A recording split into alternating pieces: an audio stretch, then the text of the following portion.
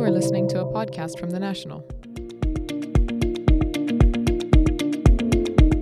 How do I make fertilizers sound exciting to you? Well, they play a critical role in ensuring the security of the global food supply. And overnight, the Abu Dhabi National Oil Company Group has gone from the 12th largest nitrogen fertilizer exporter in the world to the biggest, thanks to its tie-up with OCI. How did I do? You're listening to the Business Extra podcast coming from the National's newsroom in Abu Dhabi. I'm Mustafa Al-Rawi, Assistant Editor-in-Chief. A little later on, we'll hear about what it's like inside Facebook's global headquarters. But right now, here is the other news you need to know from thenational.ae. Dubai's non-oil private sector activity accelerated in May to its strongest pace since 2010, mainly driven by lower prices in the construction and retail sectors. That's according to the Emirates NBD Dubai Economy Tracker Index. New business placed with construction companies rose at the strongest rate since last November. Saudi Arabia is committed to listing its state oil producer Saudi Aramco between next year and 2021, depending on market conditions, according to Crown Prince Mohammed bin Salman. He also noted that the country's Vision 2030 economic diversification program had now moved into implementation stage, bearing tangible results. Financial and oil and gas sectors in the Middle East, as well as utilities and transport infrastructure, are frequently coming under attacks online. These breaches are widespread, often undetected, and increasingly executed by state-sponsored actors who target the economic and social stability of regional economies. That's according to Dark Matter, a cybersecurity company based in the UAE.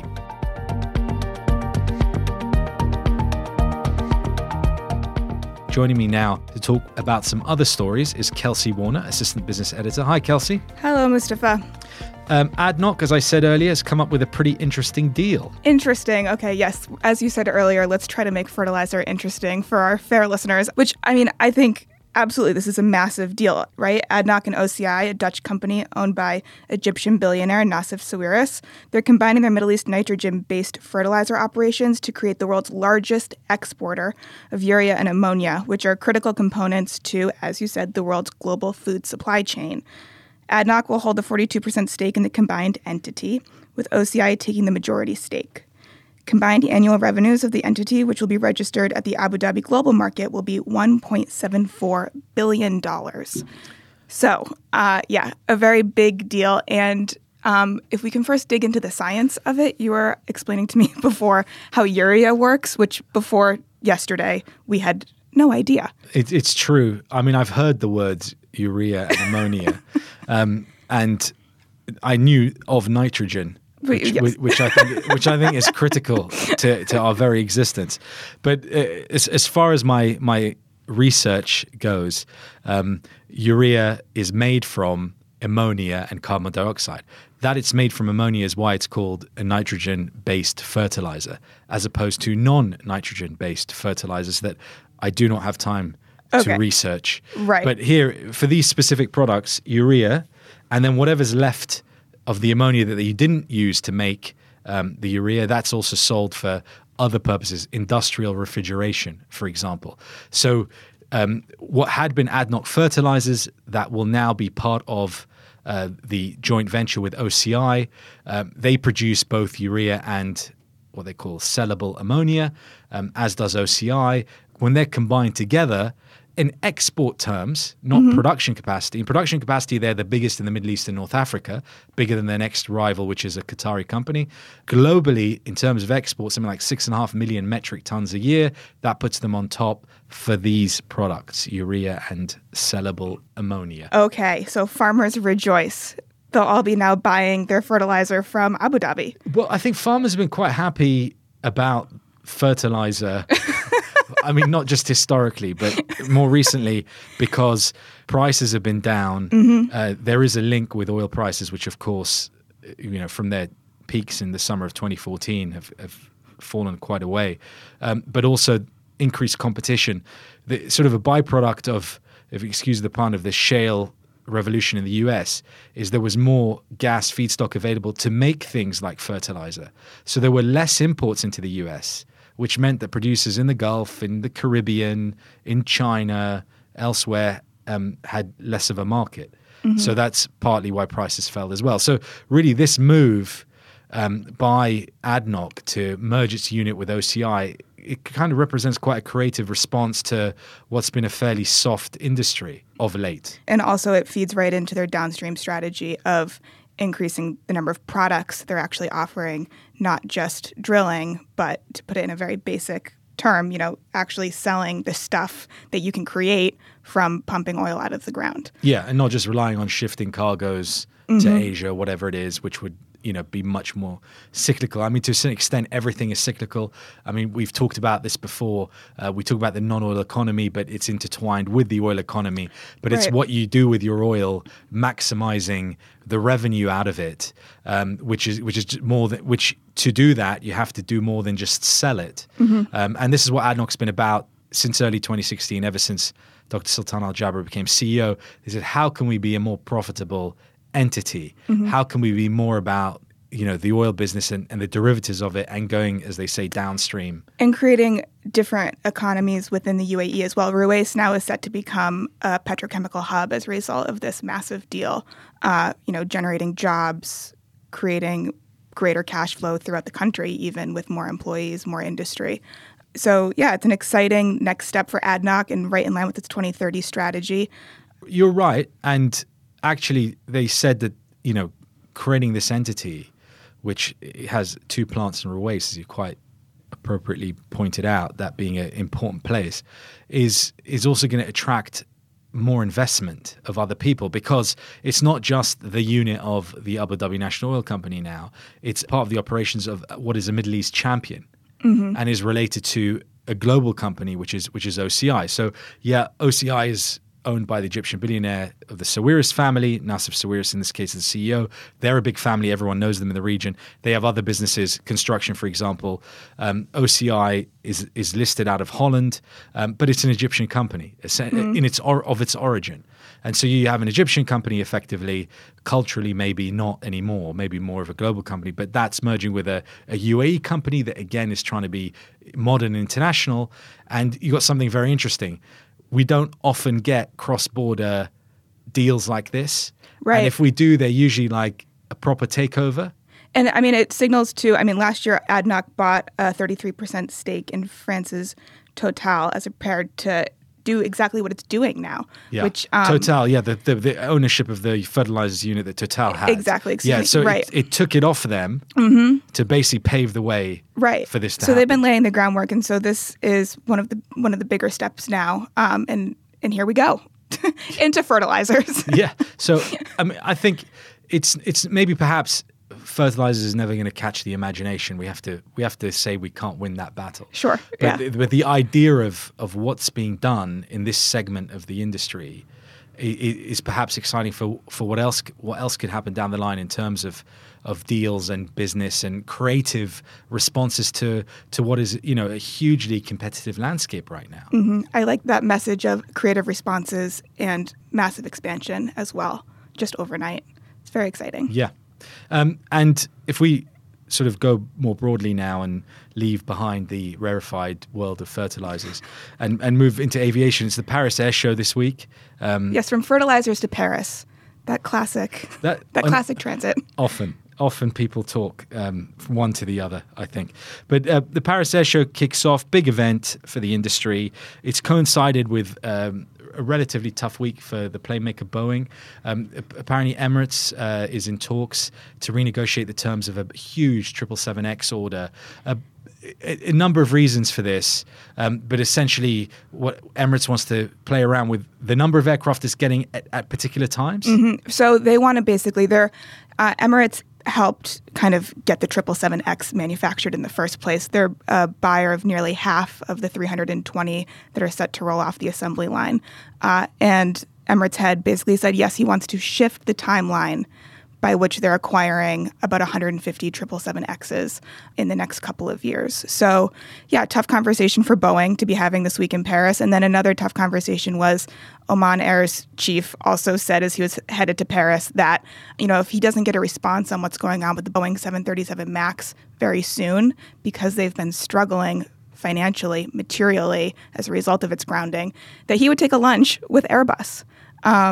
So these are very real conversations that are going on in Paris this week over the fate of Boeing. It's funny because you would have said a year and a half ago, perhaps, that Boeing was in a much stronger position than Airbus.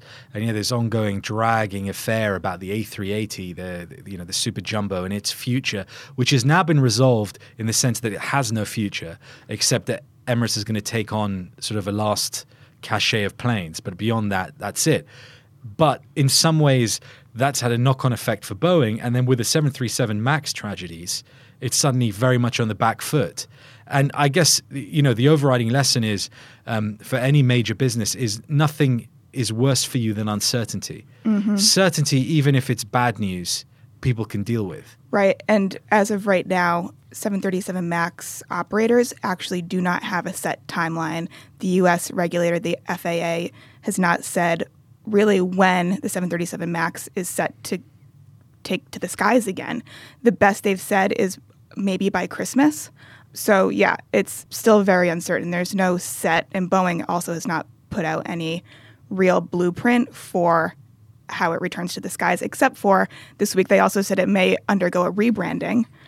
So in lieu of certainty, we're getting perhaps at least it may undergo a PR rehabilitation. Well, as long as the plane's fine. As long as the plane is fine. Anything they like. I think that they've done some market testing and found that passengers actually, you cannot call it anything that they would like. That MAX actually is a kind of a damaging moniker now. So that they've said that they're open to dropping it, which is interesting because it was actually a recommendation made by Donald Trump a few weeks ago, I think, on Twitter that everyone kind of laughed off. And now Boeing's in Paris, and one of the substantive things they can now say is that's something we're at least considering. Well, he does know his marketing. He does. The US president. That is true. That's for sure. And the final thought on this, I guess, is that the Dreamliner 787, which is a slightly smaller plane, may come into the mix now as part of Emirates' negotiations over this 777X order. And so they're undergoing a different conversation again about their own fleet, their own capacity. Again, we've talked about this before, is like for Emirates, their model is changing too. Right. I mean, it comes amid a shift for the global aviation industry in general. I mean, there's weaker economic growth, tighter profit margins for the entire industry, higher costs, fare wars as budget airlines kind of jockey for like bargain basement prices, all kind of denting profitability, making CEOs and boards rethink their entire strategies. And the Paris Air Show is becoming the stage upon which we're hearing all these conversations now take place.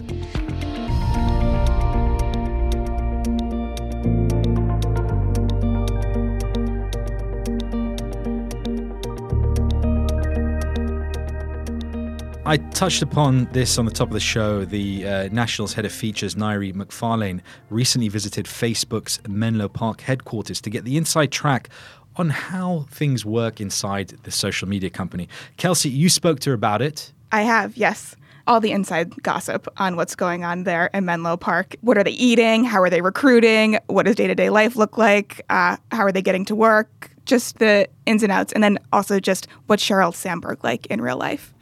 Well, let's hear that conversation now.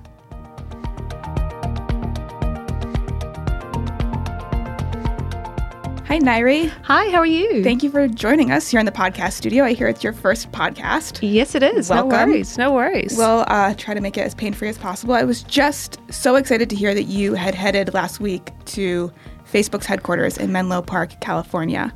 So I just wanted to start out by asking, how did you come to find yourself at FBHQ? They held an international press day specifically for lifestyle media. So it was to learn what they're doing, to learn what their future is. It very much felt like they were a company that were aware that they had probably some branding and image issues, and they wanted to show what their new direction is. Sure. So like when you say lifestyle media, what does that mean? There were people from East Asia, a lot of people from South and Latin America, a lot of people from North America, and I was the only person, I think, from the Middle East. But there was a combination of sort of entertainment media, people from Entertainment Tonight, people, bloggers, people who might use Facebook as influencers, and then people who might report about it. But then they had a couple of people from like CNN and some tech reporters who looked like they were a little bit bewildered by some of the content. Why am I here and what are we doing? Yeah. So you and how many other kind of media pros About out. 30 people. So 30 people invited out to Facebook so that they could kind of learn from you, or how did it It was really work? very much one way. I was Yeah. learning from, although now we have to give them honest feedback. Apparently Facebook the company has a culture of extreme feedback, which they Okay. were talking about. Some people were saying that they put their performance reviews on the intranet for everyone to see because they believe in this sort of extreme feedback. So I'm about to give them some extreme feedback. That is terrifying.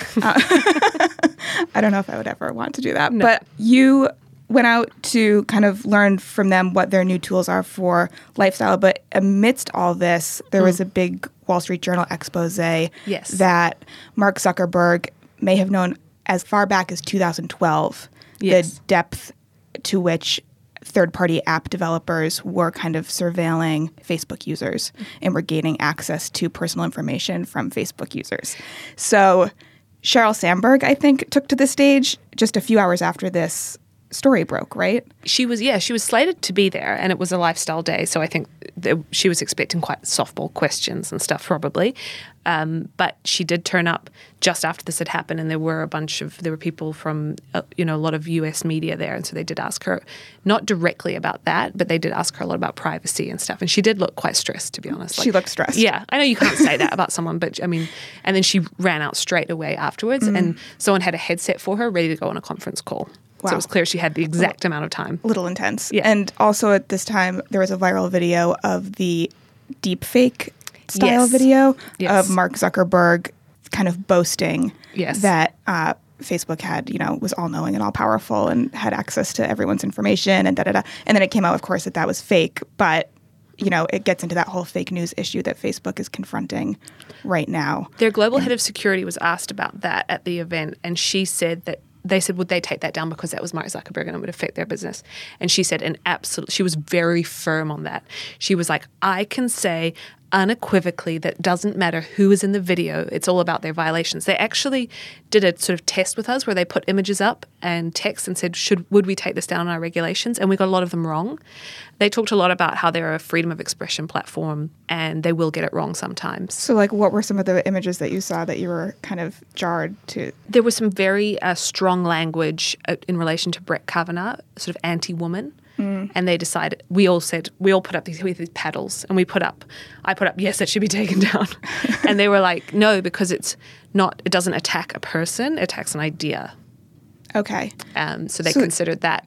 These are some real big ethical questions that they're grappling with these days. Like, they're becoming really the arbiters of what free speech even means. Yes. And they're a global, of course, company. So were you taken by Sheryl Sandberg? Were you impressed by how Facebook is embracing this new role? Because it does kind of seem like a new role. They've been following the whole Russia meddling in U.S. elections, have sort of been thrust into this spotlight of and being held really accountable.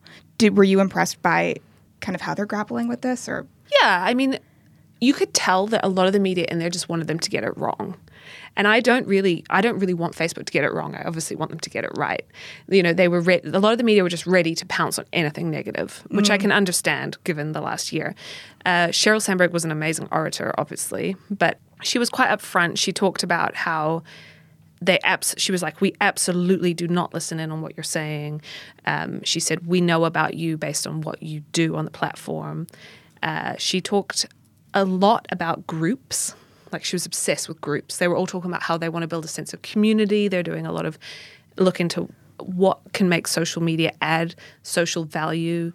So groups, meaning they're going to kind of privatize or segment the newsfeed experience so that users, this is kind of how, correct me if I'm wrong, but so that users are in kind of smaller chat rooms almost. It's kind of a retro concept even. Yeah. To bring users into a closed, less public forum. Yeah. So you could have a group. So Sheryl said herself that she has a group called, I think it's Option B, about grief support because she obviously lost her husband. We met a young Australian man. He was 18. He'd started a group called Subtle Asian Traits. And I think within a year, he got more than 1 million people in the group. And it's basically a group for first-generation Asian immigrants who live in the West. So so it's full of funny memes, but it's also about that experience of growing up with parents who are maybe grew up in China, but you grew up in Boston or something. And he's got 1 million followers. And all these admins, they do it in their spare time for free. So my thing in my head was like, this is going to be the next thing to be monetized. Sure. Because Instagram influencers obviously is Figured out showing to be a bit hollow. Whereas this guy has 1 million people of a certain bracket in society who are super engaged with him. So I thought... Right. And it's actual substantive conversations Yes. around, I mean, it doesn't necessarily have to be, and the groups can be any size. And Yeah, I follow some really frivolous groups.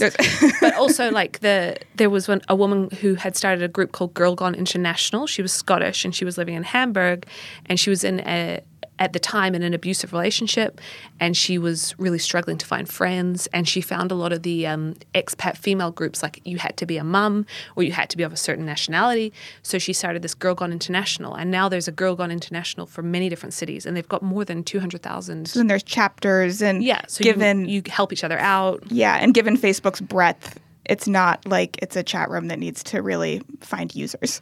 Yeah, exactly. Or And she a- said it's a scalable model because she can give someone in Thailand. So that was Thailand chapter. right. So that was kind of the product that they were pushing to their lifestyle editors Yes, audience big time. Big time. That week. But Groups and stories. group coming to us in the next quarter. Do you know timing of when?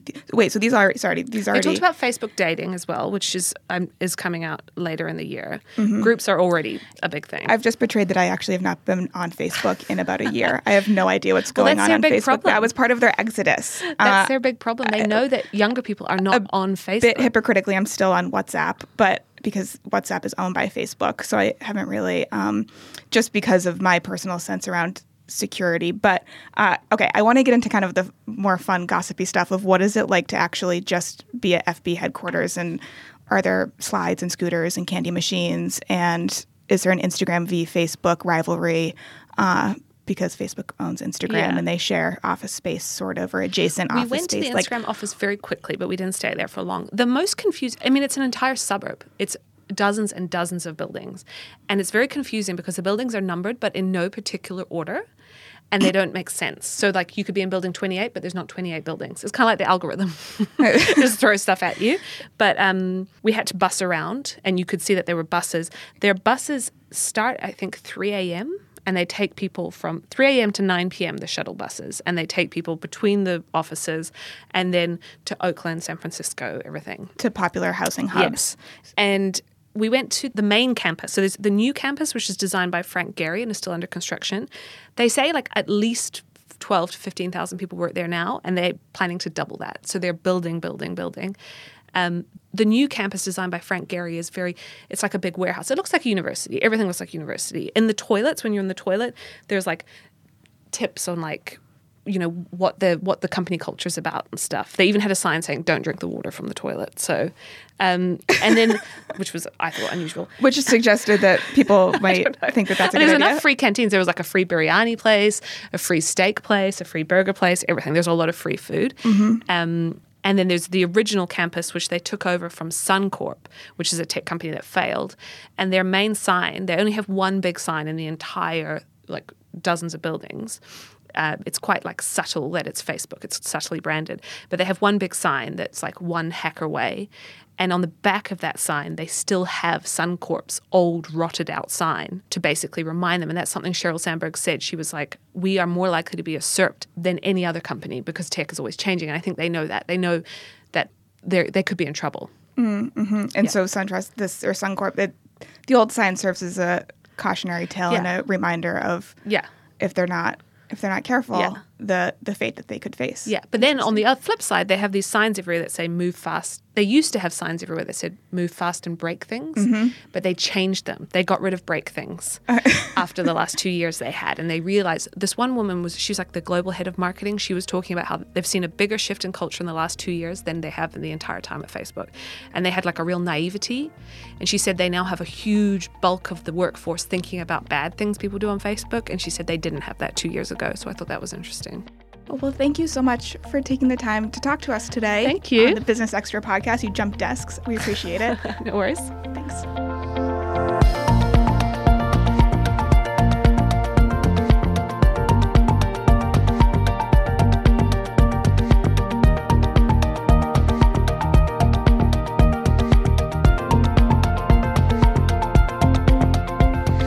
That was Nairi McFarlane talking to Kelsey Warner. Kelsey, thanks to you for being with us this week. Mustafa. If you've enjoyed this show, please do subscribe on Apple Podcasts or any platform that you listen to your audio content on. Leave a kind review by all means. All that remains is to thank our production team, Aisha Khan and Hannah Finity, and you all for listening. Do join us again next time.